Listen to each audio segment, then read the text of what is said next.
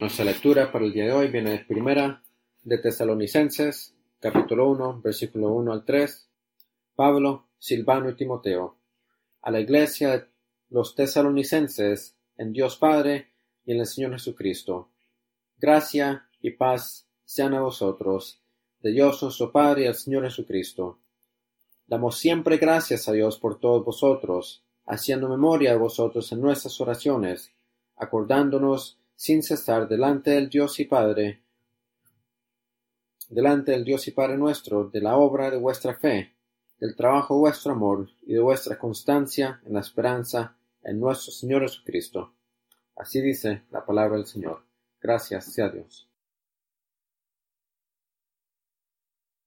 Antes de considerar la palabra del Señor juntos, vamos a preparar nuestros corazones para recibirla. Y oremos. Padre, hemos oído tu palabra leída en este momento. Hemos respondido con acción de gracias. Y declaramos gracias sea Dios por el don de esta palabra. Recordamos lo que el apóstol Pablo le dice en esta misma carta a los tesalonicenses, que cuando él les predicó esta palabra, ellos no la recibieron como la palabra de Dios, sino como es la palabra de Dios que está obrando en ellos. Así que nuestra oración en esta mañana, al oírla declarada, es que esté obrando en nosotros. Edifícanos en fe, amor y esperanza. Lo pedimos por medio de Jesucristo nuestro Señor. Amén.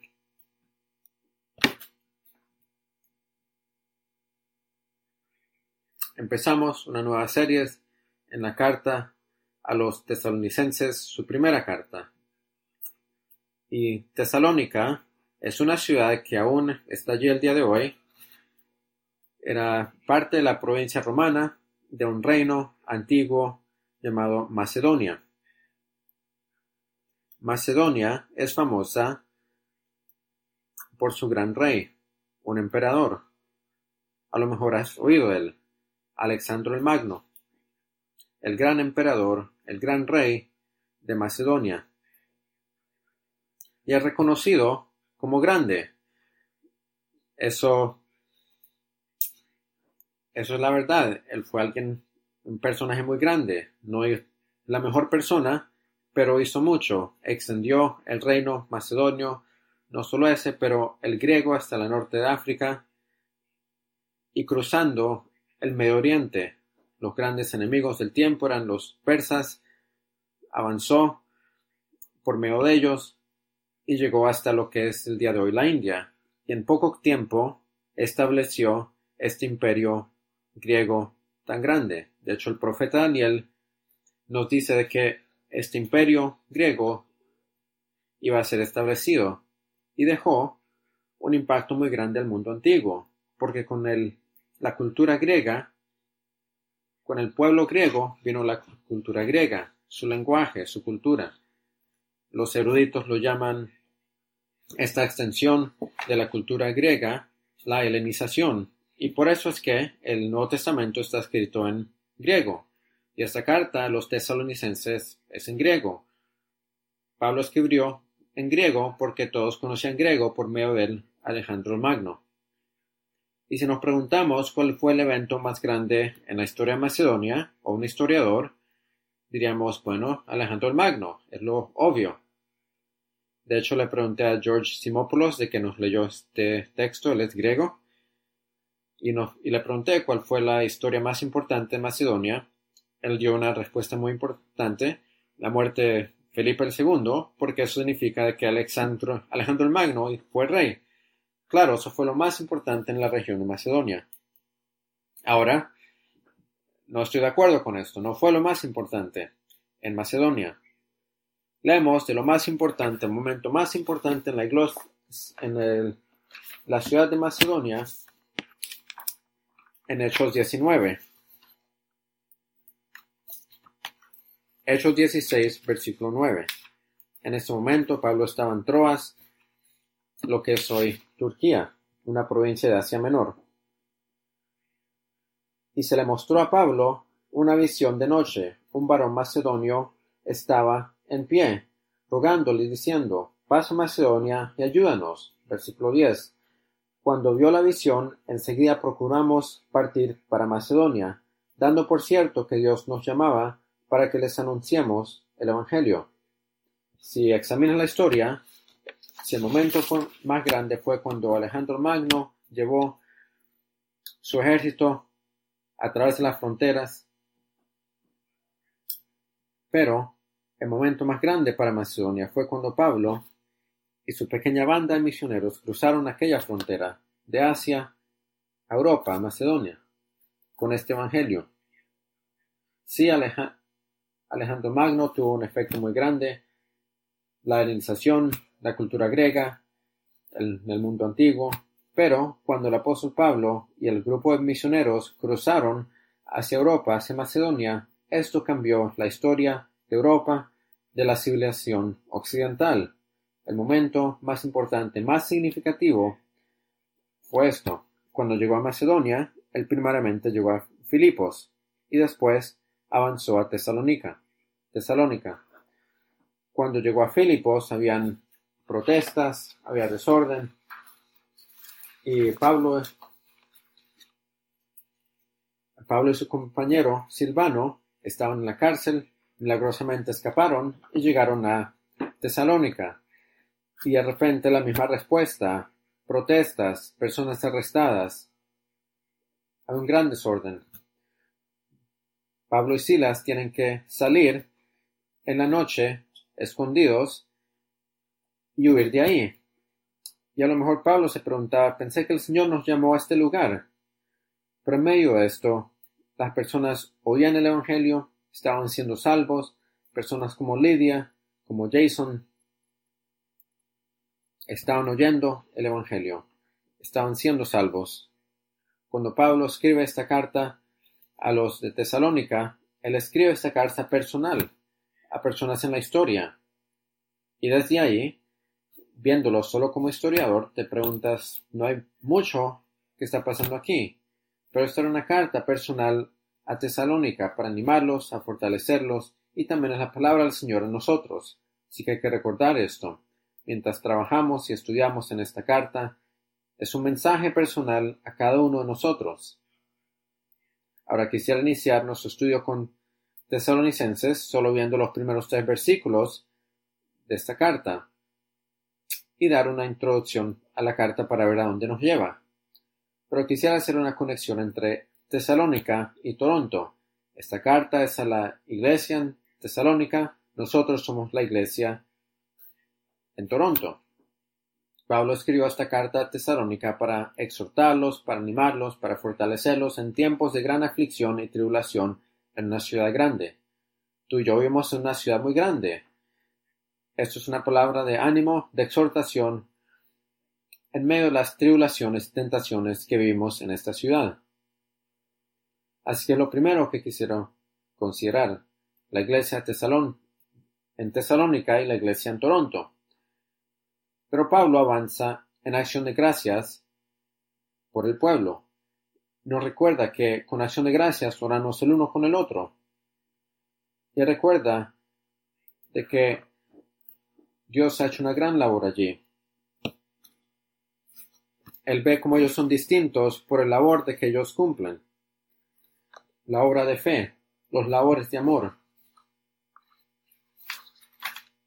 la fidelidad ante el Señor Jesucristo. Así que empezamos con Tesalónica y Toronto.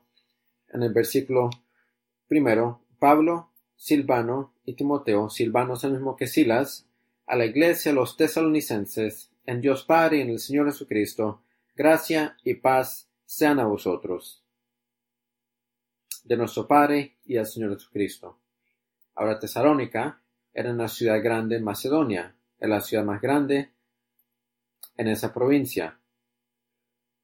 Asimismo, como Toronto, dice que muchos de que no son de Toronto, no les gusta que digamos que somos el centro de la provincia, pero así es, somos el centro de la provincia, así como Tesalónica, el centro de Macedonia, y Toronto el centro de Ontario.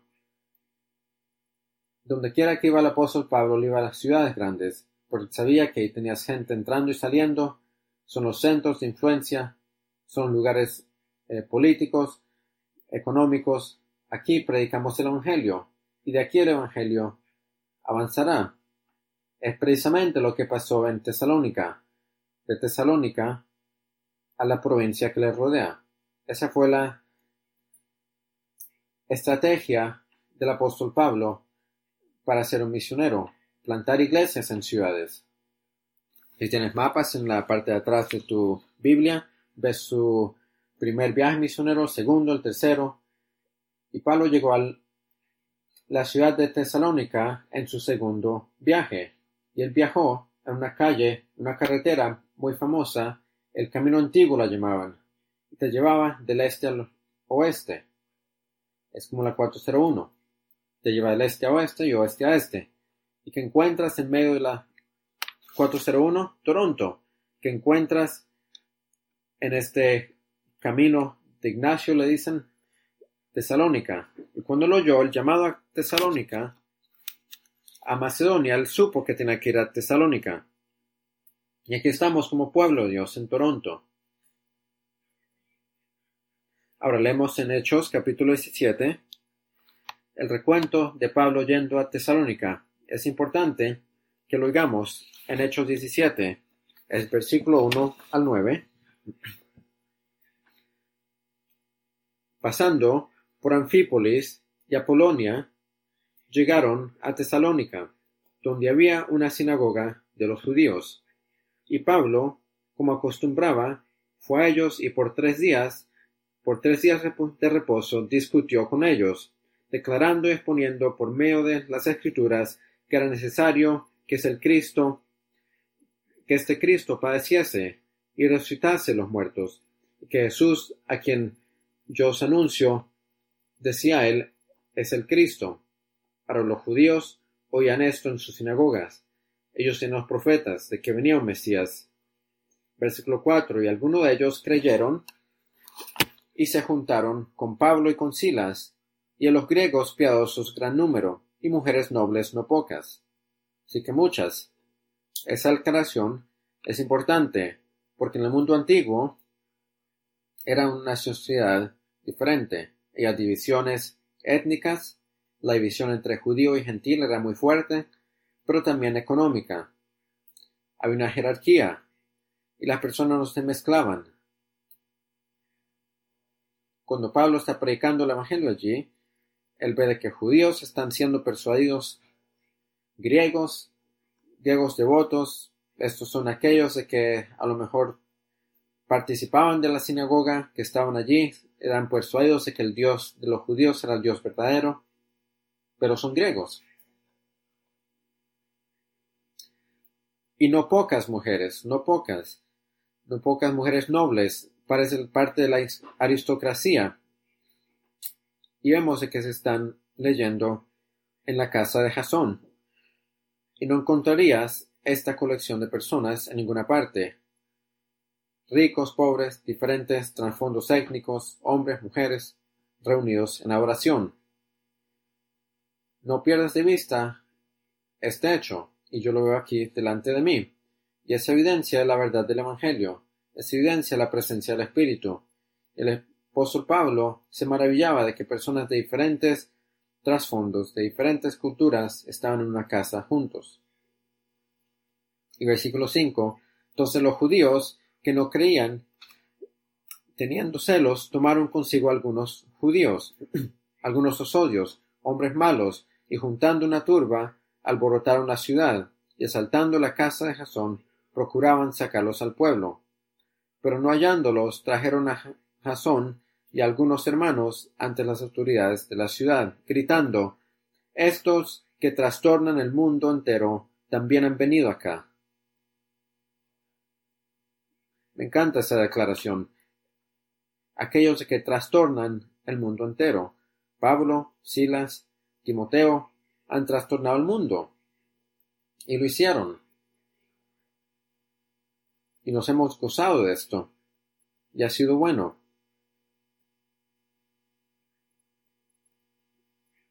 Ahora para nosotros fuimos trastornados y ahora estamos de pie, pero ahora hay amenazas, ¿verdad? Y Jasón los ha recibido, están en su casa. Y todos estos contravienen los decretos de César, diciendo que hay otro rey, Jesús.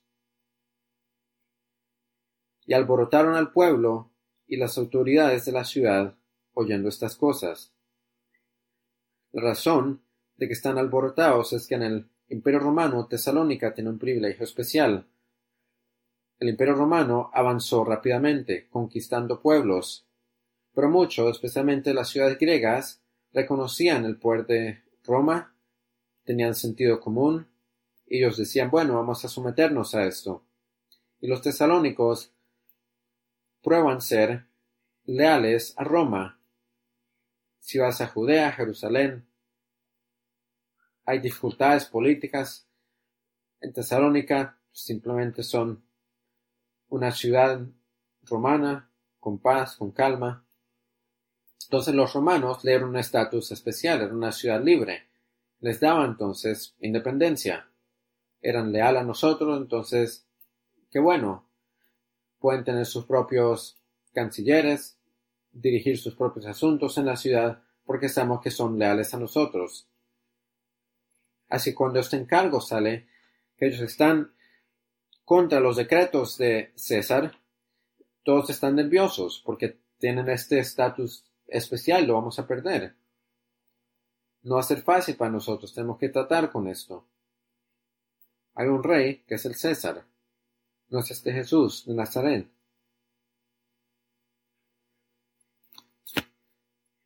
Ahora comenzamos a ver un poco de esto, de hecho de una manera extraña y de maneras un poco no esperadas, y lo vemos en Toronto. Tenían sus valores la ciudad, y una ciudad como Toronto tenemos nuestros valores en esta ciudad. Así que digamos, de que llega este restaurante de Estados Unidos y quiere abrir puertas y darte sándwiches de pollo frito, pero tal vez no comparte nuestros valores. ¿Cómo respondemos? Tal vez escuchaste esta semana.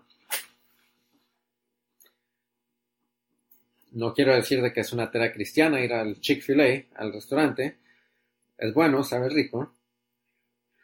Pero hay una razón de que esto pasa.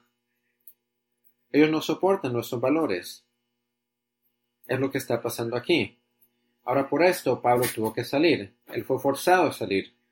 Fue a Berea, después a Atenas, y durante todo ese tiempo él estaba preocupado por los de Tesalónica. ¿Cómo están? Cuando yo me fui, Jasón había puesto... Jasón los habían recibido, pero hay presión de la sociedad a ellos. Y después Pablo dirían en el capítulo 2 de que estaba preocupado que el enemigo les estaba tentando. Él está ansioso por ellos. ¿Cómo están? Hay esta presión política, hay esta tribulación.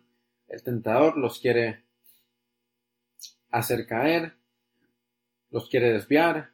Así que Pablo está ansioso por ellos y está orando por ellos. Día y noche, él dice. Queremos regresar a ustedes. Queremos regresar, pero Satanás lo impidió. Así que finalmente él envía a Timoteo, él les dice, exhórtalos, establécelos en la fe, asegúrate de que estén bien. Y de Atenas, Pablo fue a Corinto, mientras Timoteo estaba en Tesalónica. Mientras Pablo estaba en Corinto, Timoteo vino a él, y llegó con buenas nuevas. Le dice, los tesalonicenses están bien, están perseverando. Y Pablo se regocija de esta noticia, y escribe esta carta de Corinto a los de Tesalónica. Ahora él tiene sus preocupaciones, le agrada oír de que están bien, pero aún así está preocupado por ellos. No quiere que por medio de la aflicción ellos sean movidos en la fe, y está preocupado de que el tentador les va a tentar. Y puedes discernir en la carta 4 áreas en particular, de la cual el apóstol Pablo va a ver de que el tentador les quiere hacer caer. Y son 4 áreas en las cuales tú y yo también experimentamos tribulación y tentación. Y aquí es donde estamos viendo las aflicciones para los tesalonicenses. Primero que todo, Pablo le preocupa, dado a toda la presión política y social, también dado al conflicto en que están entrando y el tentador obrando, él piensa que la obra de Satanás ya ha impedido que él llegue a ellos y ahora quiere destruirlos, o que va a causar división entre él y la iglesia. Hay una falta de confianza allí. Hay una duda de su amor a ellos.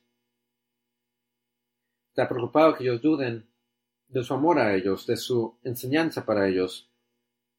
Así que dice en capítulo 2, ¿recuerdan cuando yo vine a vosotros? Yo no era un charlatán, yo no hice esto por dinero.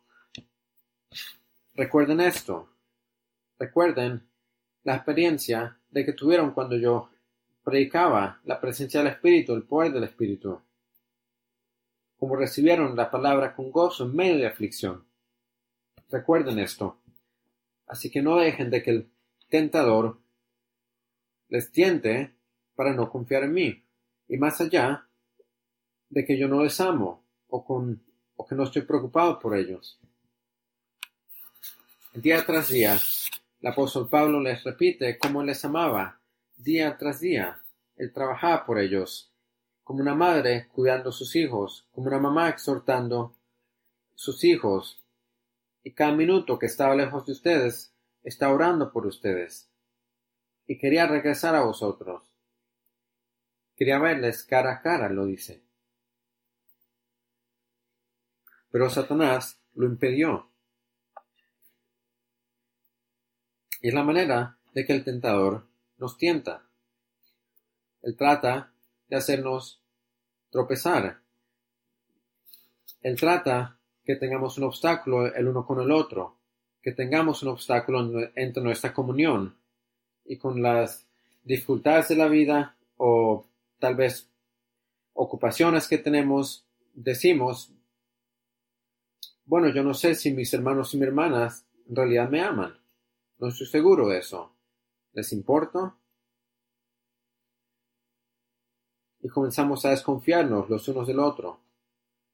Si hay amor en la iglesia, porque no lo experimentamos, no lo conocemos, no lo vemos cara a cara. Ahora Pablo dice que la manera que el tentador obra es sembrando separación o falta de confianza. Así que tenemos que trabajar duro para trabajar contra esto.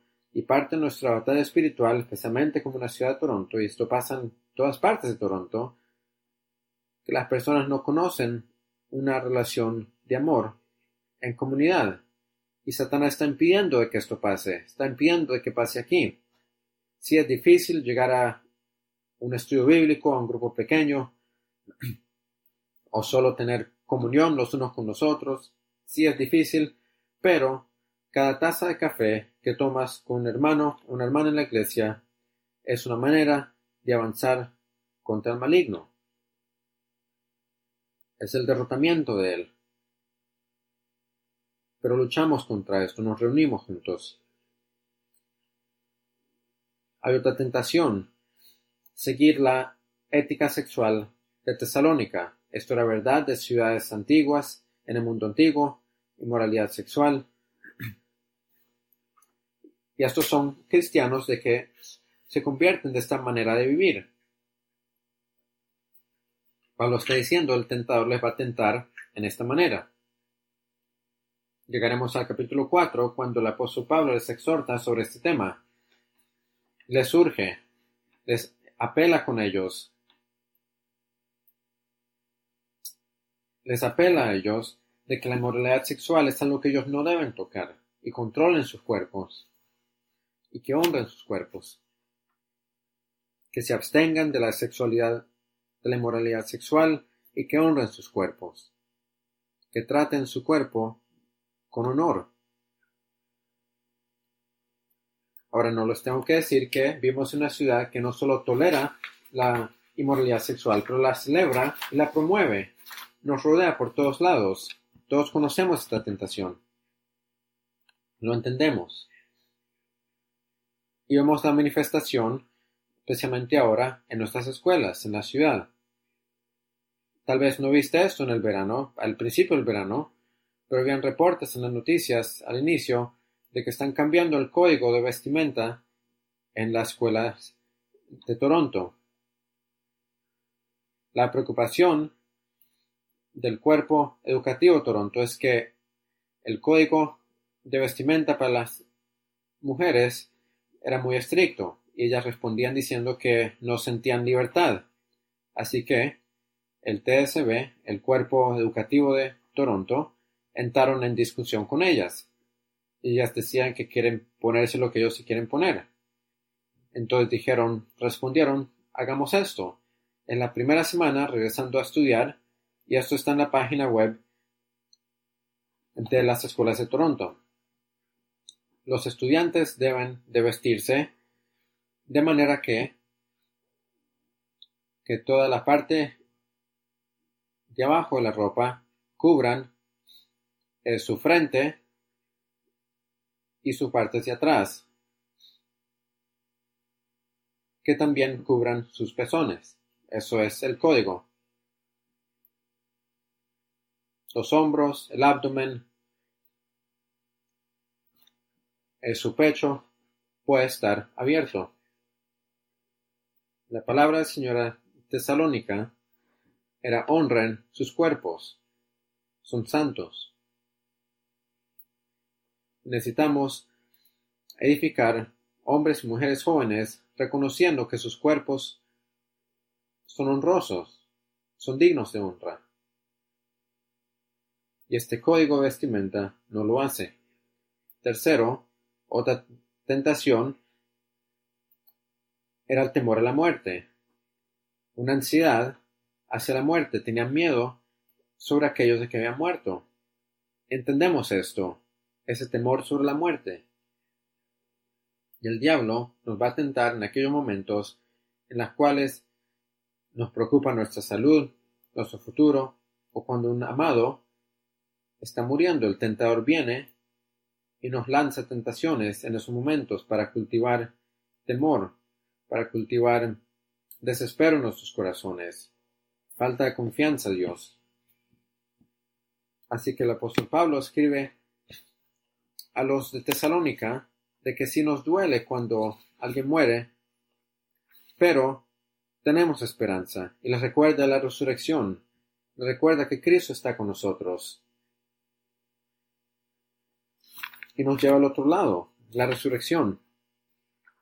Así que cuando enfrentamos la tentación del temor a la muerte, recordamos que no somos aquellos que gemimos sin esperanza o tienen miedo del futuro. Y oramos sobre eso esta mañana, viendo una ciudad como Toronto, el futuro.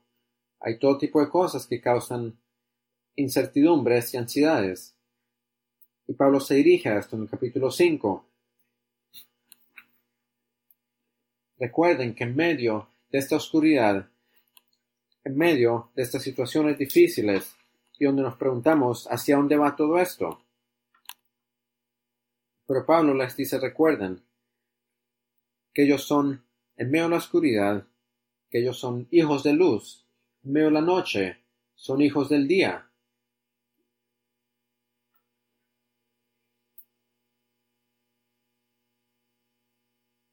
Y les exhorta diciendo, no durmamos como los demás, sino velemos y seamos sobrios. Cuando pensamos sobre la maldad en nuestra ciudad, recordamos que somos hijos de luz, que tenemos que ser sobrios, que tenemos que ponernos el yelmo de la salvación, vestirnos de fe, esperanza y amor. Y de hecho, en la primera línea de esta carta, él les dice, son la iglesia de Tesalónica, hay oscuridad, hay tentación, pero son la iglesia de los tesalonicenses en Dios Padre y en el Señor Jesucristo. Somos la iglesia de Toronto. Estamos en la ciudad de Toronto, enfrentamos tentaciones, enfrentamos tribulaciones, pero estamos en Dios Padre, en el Señor Jesucristo. Allí estamos, en el Padre, en el Hijo. Me recuerda lo que Jesús dice en Juan 10, cuando está hablando de sí mismo como el buen pastor. Él dice que mis ovejas oyen mi voz, y yo las conozco, y ellas me siguen. Yo les doy vida eterna, y nunca van a padecer. Nada las va a arrebatar de mi mano. Mi Padre, que es mayor que todos, nadie las va a arrebatar de su mano. Yo y el Padre uno somos. Lo que Jesús le dice a su grey, lo que dice a nosotros. ¿Han oído mi voz? Lo que Pablo recuerda. ¿Han oído la voz de Cristo llamándolos? ¿Le están siguiendo? Les da vida eterna. Él les conoce, les da vida eterna. Y les tiene en sus manos. No solo el Hijo, pero el Padre también. Y la fortaleza de aquel vínculo, el vínculo del Dios Trino, es esa fortaleza que nos sostiene. El Hijo y el Padre nos tienen. Pablo recuerda sobre esto. Sí están en Tesalónica, pero están en el Padre y en el Señor Jesucristo. Y así estamos nosotros, en esta ciudad de Toronto. Estamos en el Dios Padre y en el Señor Jesucristo. Ahora Pablo continúa a orar en el versículo 2.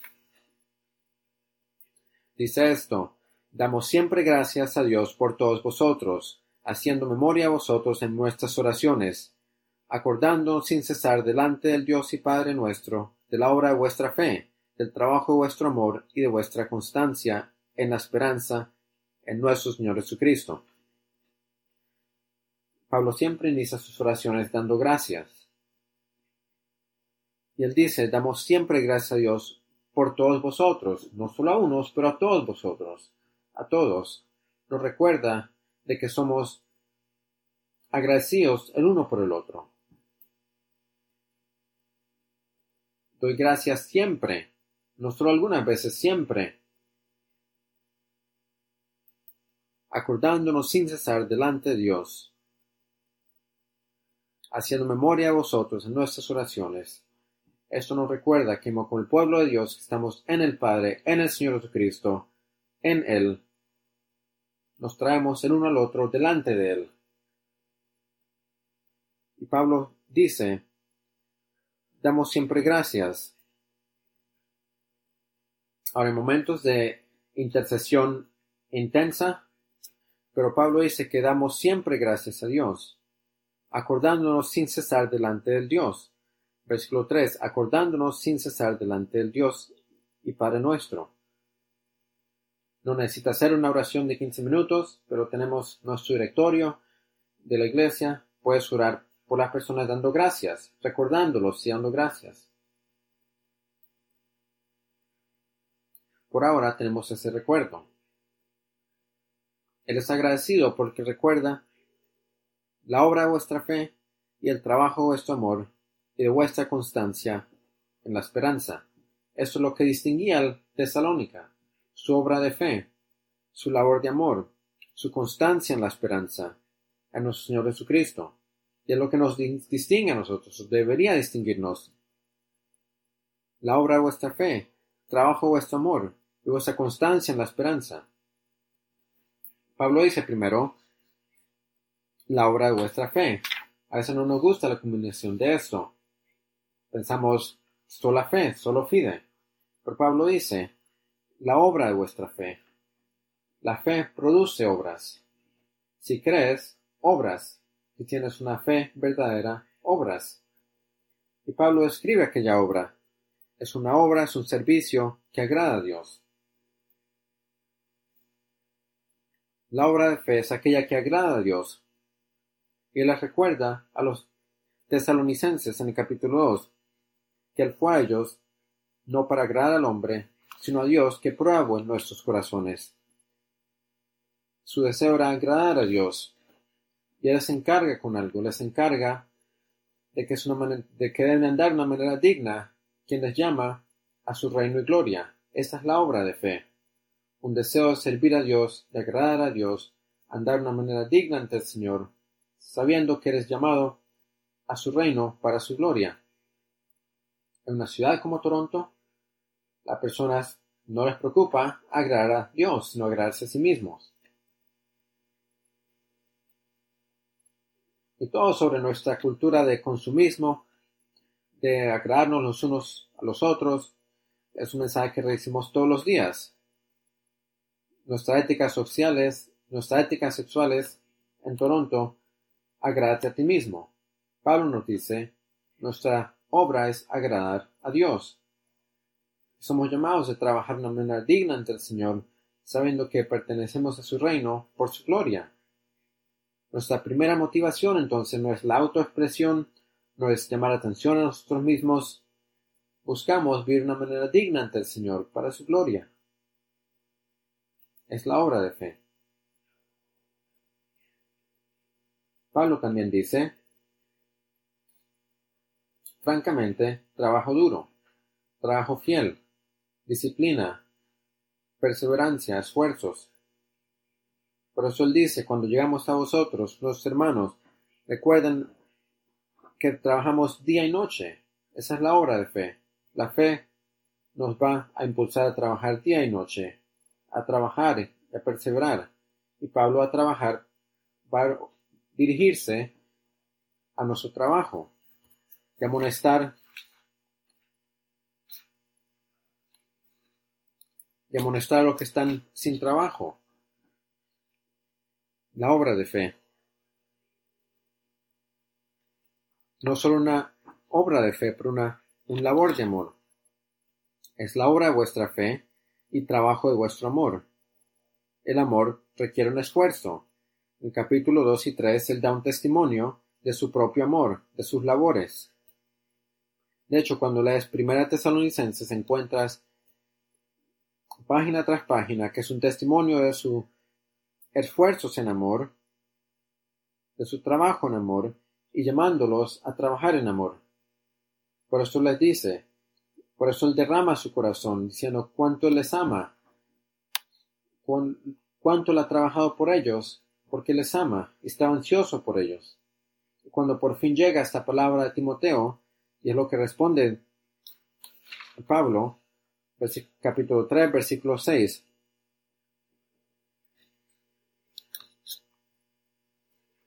Pero cuando Timoteo volvió de vosotros a nosotros, y nos dio buenas noticias de vuestra fe y amor, y que siempre nos recordáis con cariño, deseando vernos, como también nosotros a vosotros. Por ello, hermanos, en medio de toda nuestra necesidad y aflicción, fuimos consolados de vosotros por medio de vuestra fe. Porque ahora vivimos si vosotros estáis firmes en el Señor. Porque ahora vivimos si vosotros estáis firmes en el Señor. Es una gran declaración. Somos consolados porque sabemos que están bien. Ahora estoy vivo porque he oído de que están firmes en el Señor. Versículo 9. Por lo cual, ¿qué acción de gracias podremos dar a Dios por vosotros, por todo el gozo con que nos gozamos a causa de vosotros delante de nuestro Dios, orando de noche y de día con gran insistencia, para que veamos vuestro rostro y completamos lo que falta a vuestra fe? Es un deseo fuerte que tiene el apóstol Pablo para verles cara a cara. Y cuando no está pasando, él está orando para que pase. Así que para nosotros, oramos, nos dedicamos en oración de que nuestra comunión sea fuerte. Debes orar de esto, día y noche. En nuestro trabajo de amor, haciendo todo esfuerzo para reunirnos, para vernos, para animarnos, para fortalecernos en la fe. Como dice Pablo de su trabajo de amor, él resalta dos aspectos. Es maternal y es paternal. Nuestro trabajo de amor tiene ambos aspectos, el amor de una madre y el amor de un padre. Dice en capítulo 2, versículos 7 al 8, antes fuimos tiernos entre vosotros, como la nodriza que cuida con ternura a sus propios hijos. Tan grande nuestro afecto por vosotros, que hubiéramos querido entregarnos no solo al Evangelio de Dios, sino también nuestras propias vidas, porque habéis llegado a sernos muy queridos. Es un amor maternal. Tiene afecto, se sacrifica. Necesitamos ese amor el uno por el otro.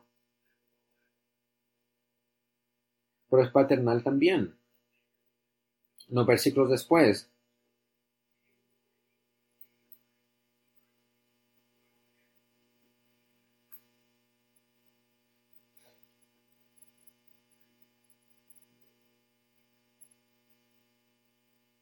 versículo 11, así como también sabéis de qué modo, como el Padre a sus hijos, exhortamos y consolamos a cada uno de vosotros. El amor paternal que exhortaba a los tesalonicenses el apóstol Pablo. Él oraba por ellos de que su amor crezca más y más. Les encargaba de que crezcan en amor fraternal uno con el otro. Finalmente, constancia en amor. Constancia en esperanza en nuestro Señor Jesucristo. En nuestro Señor Jesucristo. Ahora la palabra constancia refleja perseverar. Literalmente en griego significa cargar algo pesado. Cargar algo en medio de las tentaciones, en medio de las tribulaciones, ser constante en esperanza. La razón de que podemos cargar algo en medio de la tribulación, en medio de la tentación, es por la esperanza en nuestro Señor Jesucristo. No es solo un optimismo vacío, esperanza en nuestro Señor Jesucristo. Sabiendo que Él está con nosotros, que Él va delante de nosotros, que nos ha llamado y nos dirige a aquellas tribulaciones, tentaciones. Es por su mano de providencia en la cual podemos vivir en la ciudad de Toronto el día de hoy, que estamos aquí. Nos ha llamado aquí a enfrentar todas estas tribulaciones y tentaciones en esta ciudad. Nos ha llamado a hacerlo y nos dirige a ellas. Va delante de nosotros. La promesa es que Él nos va a cruzar por medio de ellas. Y así terminaremos con nuestra bendición. Primera Thessalonicenses 5:23. Y el mismo Dios de paz os santifique por completo, y todo vuestro ser, espíritu, alma y cuerpo, sea guardado irreprensible para la venida de nuestro Señor Jesucristo. Fiel es el que os llama, el cual también lo hará. Aun en medio de la oscuridad somos hijos de luz, y nos vestimos con el yelmo de salvación, con la armadura de la fe. Y cada domingo que venimos a la cena del Señor, recordamos que somos aquellos que están en Dios Padre y el Señor Jesucristo. Y esta cena nos enfoca a esa gran cena en la cual participaremos, pero también nos recuerda que aún ahora Él está con nosotros. Recuérdenme de que estoy con vosotros. Nos recuerda la promesa que Él nos va a sostener, que Él nos va a sostener en amor, que nos va a sostener nuestra esperanza.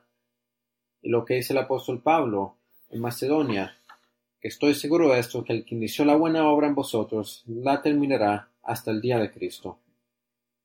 Y cada día venimos ante esta cena sabiendo que Él está con nosotros, recordando esta promesa que nos ha hecho. Así que vengamos a la cena del Señor recordando que Él está con nosotros, que nos va a capacitar para toda buena obra, para obras de fe, para trabajos de amor y constancia en esperanza.